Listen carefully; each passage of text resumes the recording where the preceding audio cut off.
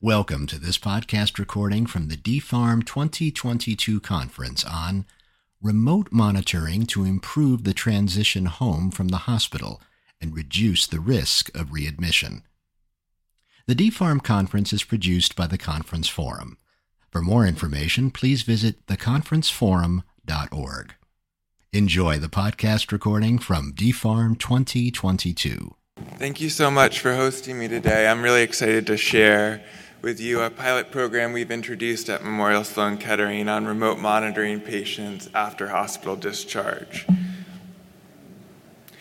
So today I'm going to go over the concept of this pilot, what we're looking to accomplish here for our patients, some of our initial results, and then our future vision. So really our mission here is to enhance the exceptional care we currently deliver by providing remote monitoring during those at-risk periods in the cancer continuum. It's really those at-risk periods where we feel our patients can benefit from enhanced communication and care coordination to help mitigate their symptoms and relieve their suffering. And so we met with our disease management teams to really identify where are those at-risk periods where patients need enhanced symptom management. And one area that came to the forefront was in the post-hospital discharge setting. So we know those patients have a heavy symptom burden. Many of the medical oncology patients are being admitted with symptoms like pain, nausea, vomiting, diarrhea, and oftentimes those symptoms are not completely relieved by the time they transition to home. There's also a need for enhanced care coordination as management of those symptoms transitions from the inpatient team to their outpatient team. And we know many of these patients are readmitted within 30 days, so can we impact that to really prevent those patients from needing another acute care visit? And so the monitoring we introduced was electronic patient-reported outcomes, and then a pulse oximeter where we were able to measure their heart rate and blood oxygen levels. And we looked to monitor those patients for 10 days post-discharge. We chose 10 days because that's the median time to readmission for medical oncology patients. So can we have an impact during that period to shift the trajectory and help keep patients out of the hospital and on their outpatient treatment plans? Similarly, in surgery, we were looking to identify postoperative complications early and help those patients to prevent another acute care visit through this enhanced care coordination and communication. And so really it was looking about changing the paradigm in post-discharge care for our patients. So previously there was really a lack of support as patients transitioned from the hospital to home. The onus was on the patient to know when to report their symptoms, what symptoms were important to bring to the attention of their medical teams. And that led to reactive symptom management and a lack of visibility into this post-discharge setting. So through remote monitoring, we were really hoping to enhance care coordination by providing proactive symptom management and giving our clinicians visibility into how patients were faring at home after the hospitalization. We also wanted to deploy new technologies beyond just symptom telephone calls to really help our patients and give us the data we need to manage them at home. And so we deployed ePRO symptom assessments as well as this trial of biometric devices. And the outcomes that we were really hoping to impact were focused on acute care. Can we reduce readmissions? We know that about nationally a third of medical oncology patients are readmitted within 30 days. And can we also increase patient experience by providing this increased care coordination and communication as they transition to home? And finally, we are looking to accomplish on the research front as well. We received a grant to really look at the symptomatology of patients when they go home from the hospital, and also the role of remote monitoring in helping patients by identifying symptoms early and mitigating those symptoms to relieve suffering. And so this was really a program in coordination with nursing, because nursing is at the forefront of symptom management in oncology. So with our nursing colleagues, we created a care pathway that was really composed of 3 steps. 1, onboarding, so identifying eligible patients, educating them about the program, and enrolling them at the time of discharge. Then monitoring, training our clinicians to respond to symptom alerts, to manage those symptoms in real time. and then discharging patients from the monitoring program and giving them an opportunity to provide feedback to us so that we could learn and grow this program. And so how this works in practice is that the primary oncology team identifies eligible patients at the time of discharge. Our discharge coordinator, who is a nurse, then meets with the patients to educate them about the program so they understand how these symptom assessments can benefit them when they're at home and what we're hoping to learn. The patient's primary oncology team is then notified that the patient is enrolled. Then the patient returns home, completes the assessments in the home setting, and if they're reporting a symptom that reaches a certain threshold, an alert is sent to their medical oncology team, who helps to manage that symptom in real time. And we're really focused on patients who are going home, not patients who are going to rehab or another setting where a different team is managing their symptoms. This is really looking at that transition to home. And with the pulse oximeter, we're really looking at clinical indications where we think there could be benefit, like pneumonia, pneumonitis, progression of disease, where we can use this data to better manage the patient in the home. And so we worked very closely with our clinical staff, our patients, and our technology team to design our symptom assessment. And there are components of it that really respond to what we've learned from the patient. So it can be completed via mobile device or desktop computer. There's branching logic for reported symptoms, so we can ask about severity, extent, interference with daily activities, all based on the NCI-PRO-CT-CIE. There's cross-question consistency, so if a patient reports constipation, we're not also asking them about diarrhea. There's an avatar so we can localize symptoms. There's a difference in management if it's a symptom that's occurring for the first time in a certain location versus a chronic symptom. So it really helps our clinicians better manage them in the home. The prior responses are pre-populated, so we're just asking our patients to update what's changed. And then there's a free text box where they can elaborate on those symptoms or add additional symptoms that we haven't asked about. In addition to the symptom assessment, we designed an advanced patient feedback report.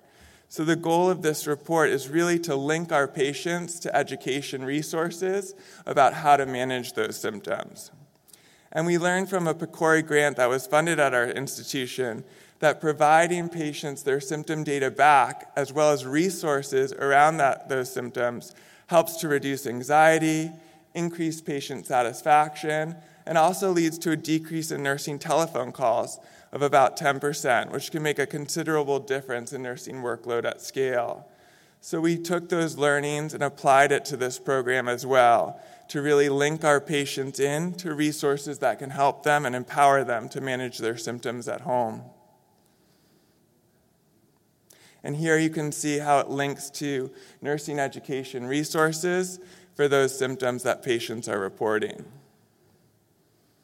From a clinician's viewpoint, we developed logic to generate alerts for severe symptoms, which are red alerts, or mild or moderate symptoms, which are yellow alerts.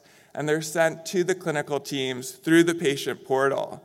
And those red alerts are usually responded to within minutes to help relieve those symptoms.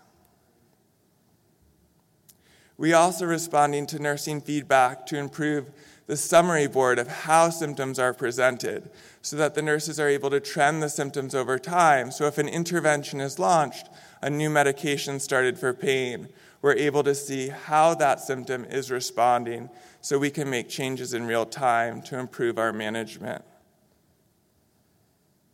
So we launched this as a feasibility, acceptability, and perceived value study. And one of the key things that we looked at was response rate. Would patients be able to complete these assessments when they get home from the hospital, knowing that they have a high symptom burden? So we set as our goal 50% of patients completing at least one assessment, and of those assessments completing 50% over those 2 days. And as you can see here, approximately 2/3 of discharges completed at least one symptom assessment, and they completed them about every other day, providing valuable insight to our clinical teams about the symptoms they were experiencing and allowing us to manage those symptoms in real time. As related to our value proposition, we have found that patients post-discharge have a high symptom burden, and it indicates a real need for improved symptom management in this space. 62% of returned symptom assessments in the medical oncology space generated a red for severe or yellow for moderate symptom alert, and 76% of unique discharges generated a symptom alert. In the surgical setting, you can see there's a fewer number of symptom alerts as would be predicted, and a much lower number of severe symptom alerts. These are, again, all symptoms that we can then help the patients manage at home, again, reinforcing the value of remote monitoring in this setting.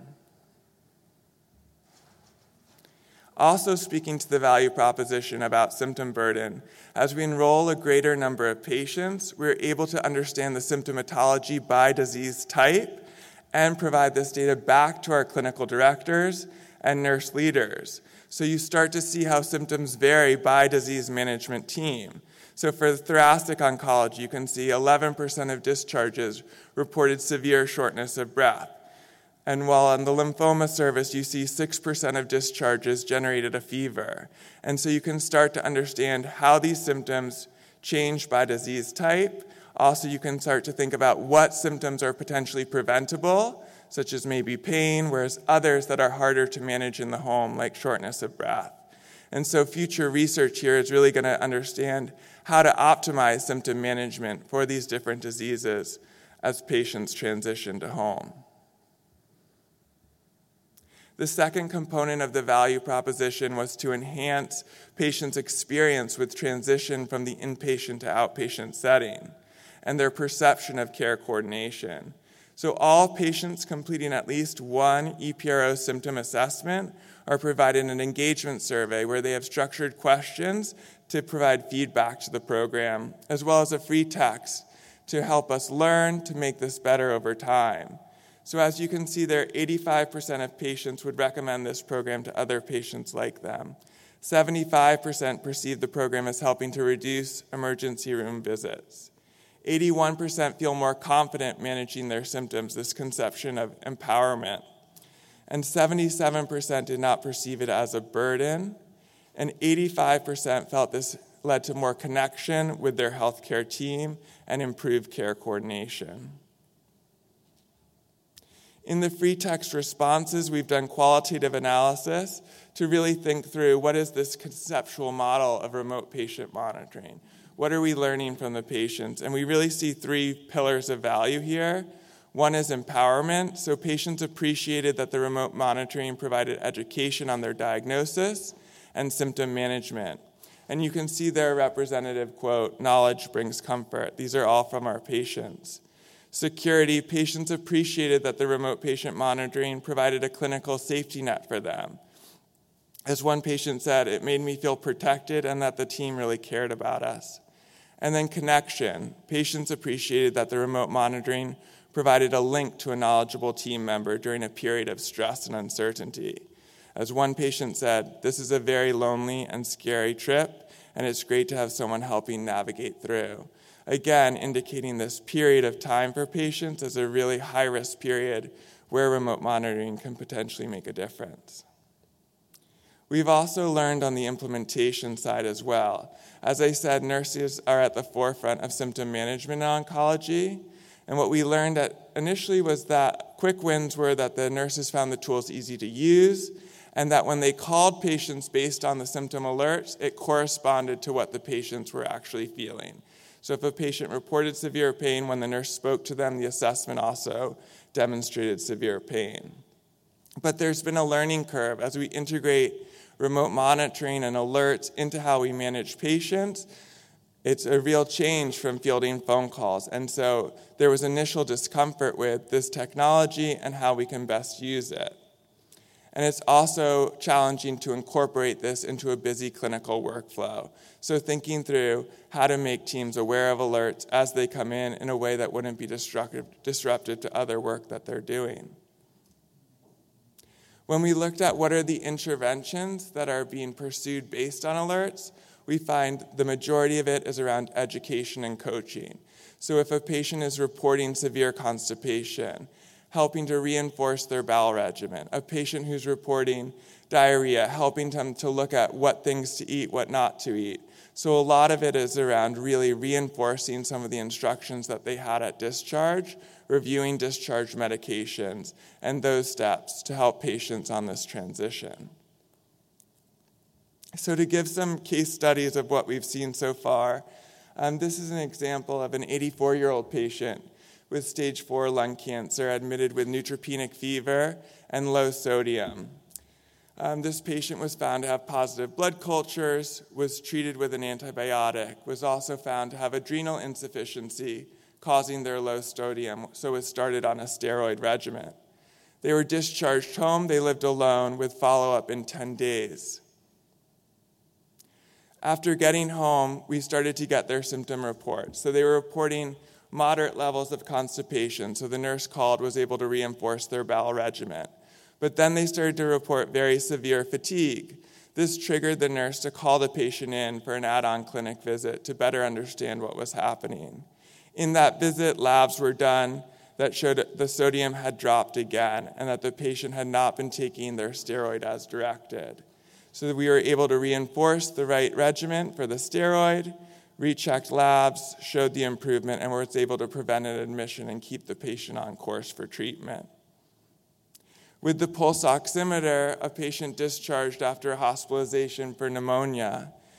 On the pulse oximeter, we could see that their oxygen levels were dropping low. We could use that data to get home oxygen for the patient, preventing them from needing to be admitted for that. Of course, saving the patient the discomfort of that admission as well. And so in our initial data, we had hypothesized that remote monitoring could potentially lead to a 5% decrease in readmission over those 30 days. What we're seeing initially is about a 3% decrease in readmission. So we're starting to think through which patients most benefit from this, what are those symptoms that we can best intervene on at home, and how can we improve the program to think about what's the appropriate time for monitoring. And so looking forward into 2023, we're starting to think about personalization. So how do we provide education to patients at home based on their symptom reports that's very customized to their treatment and their disease? We're looking at optimization of the assessments and the alert thresholds. So which alerts are most predictive of readmission, and how can we rally resources to those patients to help prevent that readmission and better manage their symptoms. We're looking at a more rigorous evaluation of the 30-day readmission for remote monitoring versus standard of care using a randomized control trial. And then we're looking at the clinical interventions that are based on these alerts. So if a patient is reporting severe pain, it's not being relieved over those 10 days, how can we best escalate interventions to help relieve that pain? And then finally, engagement. So we know that 2/3 of patients are engaging, 1/3 are not. What are the barriers to engagement, and how can we help patients to overcome that barrier? With the technology, we're looking at activity tracking now as well. So for patients going home after hospitalization, how does their activity post-discharge correlate with their risk of readmission or their continuance of therapy? And so what can we learn from that to better manage these patients in the home? And then finally, we're adding to our understanding of symptomatology post-discharge so that we can potentially have a bigger impact on mitigating suffering and easing this transition over time. Thank you. We hope you enjoyed this podcast recording from the DPHARM 2022 conference. For more information, please visit theconferenceforum.org. With Lucky Land Slots, you can get lucky just about anywhere. Dearly beloved, we are gathered here today to... Has anyone seen the bride and groom? Sorry, we're here. We were getting lucky in the limo and we lost track of time. No, Lucky Land Casino, with cash prizes that add up quicker than a guest registry. In that case, I pronounce you lucky. Play for free at LuckyLandSlots.com. Daily bonuses are waiting. No purchase necessary. Void where prohibited by law. 18+. Terms and conditions apply. See website for details.